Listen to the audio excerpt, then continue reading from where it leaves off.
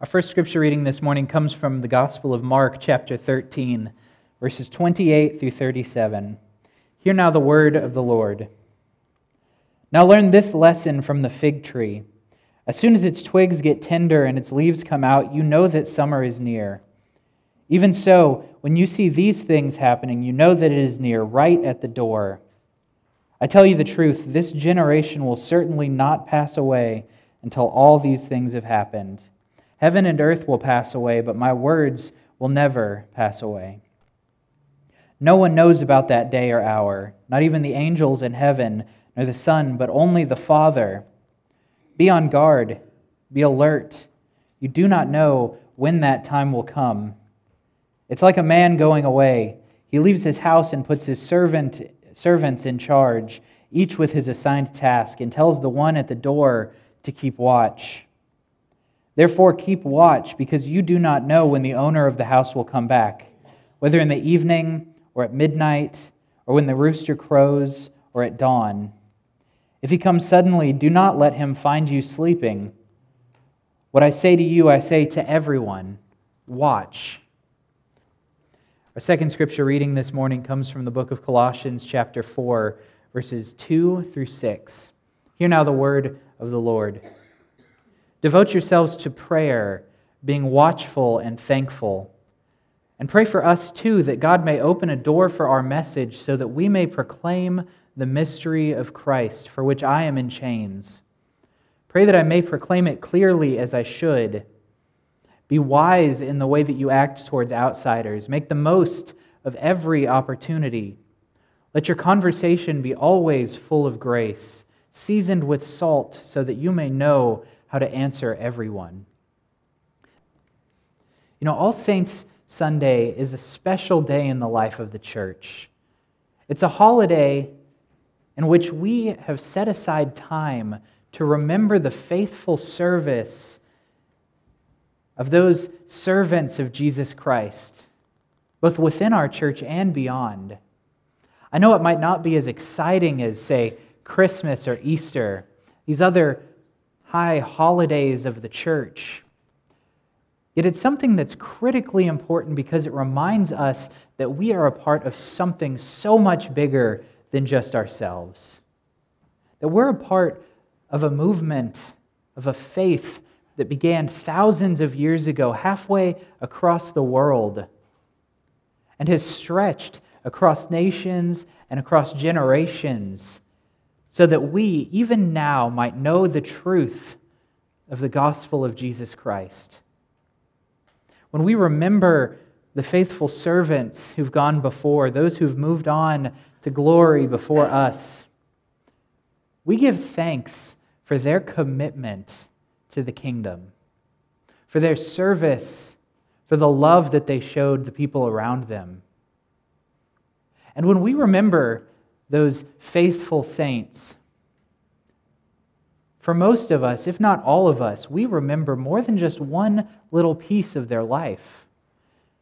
Most people aren't just a saint in one thing and in nothing else. That's not really how it works. But rather, those saints who've gone before were people whose lives and words, whose conversations and actions reflected the love of Jesus Christ and showed just how powerful a faith in Him could be. You might say they were good stewards of their lives, that they used it well. See, stewardship and generosity are charged words in our modern day. These are things that so often call to mind people who are using the pulpit for their own gain, preachers who proclaim a prosperity gospel and yet themselves have private jets. We know that these things happen and we know that they're bad. Yet we also know that generosity, for all of that charge that it might have, is still a virtue. That for us to be good stewards of our life means more than just handling our money in ways that are reflective of kingdom values. Rather, stewardship is about how we, as people of faith, use the resources that God has blessed us with in service of His kingdom. Over the next several weeks, we're going to be talking about generosity, but not just financial generosity. Rather, we're going to be talking about a holistic sort of generosity that encompasses every part of our lives in every moment of every day. There's no doubt that All Saints Sunday is a bittersweet holiday. We give thanks to God for blessing us with these people, and we can celebrate in the knowledge that they have gone and been welcomed by God into His perfect love. But we also mourn today because we know that our own lives, though shaped by our relationships with these saints, will be much different without them. We know this, and this is reflective of the first part of a good and generous life that we're going to talk about. And that's because in this holiday, we remember that time is precious. We don't know how long or short our lives will be. We don't know how much time we have.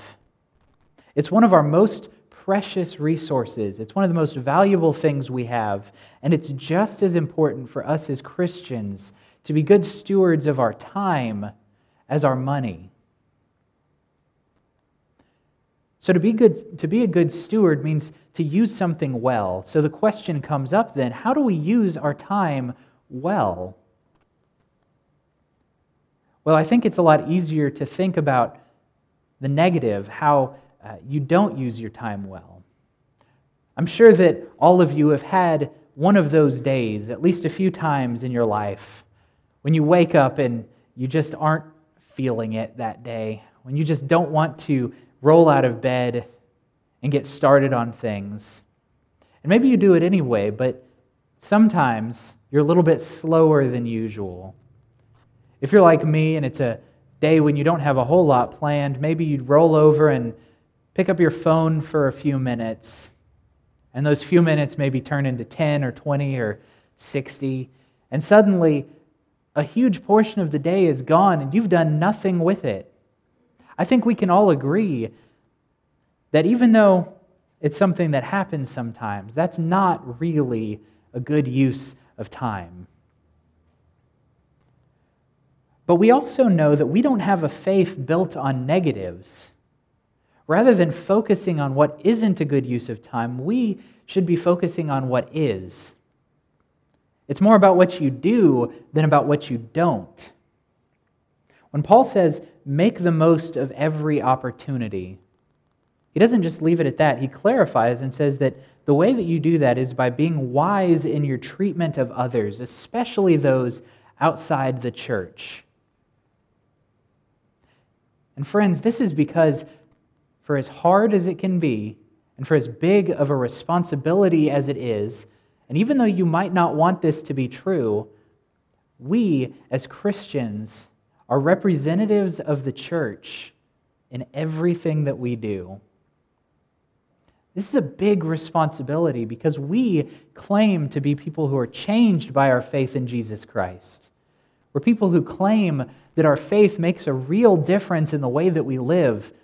And if we make that claim, then people are going to take the things that we do as evidence of the things that we believe. That's a big responsibility, but it's also a major opportunity.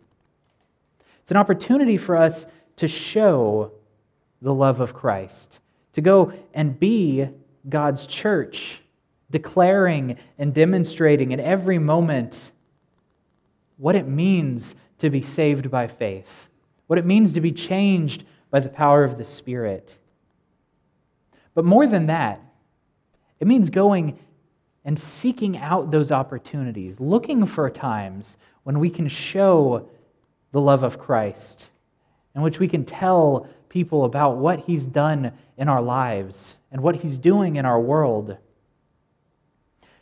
Paul says to let our conversations be full of grace. He says to let them be seasoned with salt. What he means by this is that our presence should be good. and wholesome. And even though the message that we have and the message that we proclaim through our actions and our words is a good one, it might be a hard one, but it's still the good news. And as such, we should be proclaiming something that people need to hear, which is that there is hope. There is salvation to be found, and there is another way that we can experience life that we never could otherwise, and that's through Jesus Christ. But the question comes up of why is it so important for us to do this? Why is it important for us to use our time in service of others, spreading the news of the gospel? Well, when Paul says to make the most of every opportunity, this is something like an investment, because a wise person prepares for the future. Now, investment is another one of those charged words that brings to mind thoughts of money, maybe thoughts of retirement accounts or brokerage accounts, thoughts of Wall Street perhaps. But the truth is, investment is something that's a lot bigger than just money. And we use that word in ways beyond just that too. See, parents invest in their children, not only by buying them things and providing for their needs, but by spending time with them, by raising them up in the faith, so that they might be well-prepared and well-grounded adults. We invest in our homes not just by replacing things that break, but by spending time doing work so that our homes can continue to be comfortable into the future. We invest in our communities with the ways that we use our time and our energy, and yes, our resources as well. And the truth is, when we invest in other people, we're preparing for something that will happen, for something that's yet to come. Now, I graduated from Texas A&M University, and one of the traditions, I know it's a surprise that A&M has traditions, but one of the traditions that happens on campus every year is called the Big Event. And this is a time when thousands of students come together and go out into the community. They go out into the greater Bryan College Station area and work at hundreds of houses and churches and public buildings, just trying to clean things up, to fix stuff, to make it better. This is a big impact that happens every single year, but it started in 1982 when 6 students got together and decided to go clean up a cemetery. Because of something that these 6 young adults did in 1982, hundreds of people were impacted by thousands of students in 2019. If God can use a group of students in a cemetery to do that, imagine what God can use His church to do in the world. We invest in other people through kindness and grace because we're preparing for what God can do in those relationships. We plant seeds so that the gospel might take root and grow in people's lives. What's the opportunity that we're making the most of? What's simple? It's the opportunity to show them Jesus. Our time should be dedicated to this mission that we've been given. It's a simple mission, one that the saints that have gone before did for us, and that we are called to do for the people around us and for generations to come. And that mission is simply sharing the good news of Jesus Christ. It's so important that Paul asks for prayer, not because he's in prison, but because he wants to continue spreading this message. As we read these things, let us hear that same invitation to pray for one another and to invest in each other and to work together for the sake of the kingdom. To invest in the people around you, even if it's hard, and it oftentimes will be, because it can yield great fruit for the gospel. To do as Paul claims to do, which is to proclaim the gospel clearly as we should. And friends, to celebrate together as the church, because God has done great things and is doing great things. But not only to celebrate together, to invite the people around us to come and join this celebration too, to see the good works that are happening, and to rejoice because they are good indeed. And finally, to remember the saints who've invested in you, who've invested in our church, and who've invested in our world, and to give thanks. And then to follow in their example, and to go and do work ourselves, so that someday someone can look back at us and think and be thankful that we helped shape their faith and invest in their lives in the same way as those saints who've gone before us. Thanks be to God who makes this possible. Amen.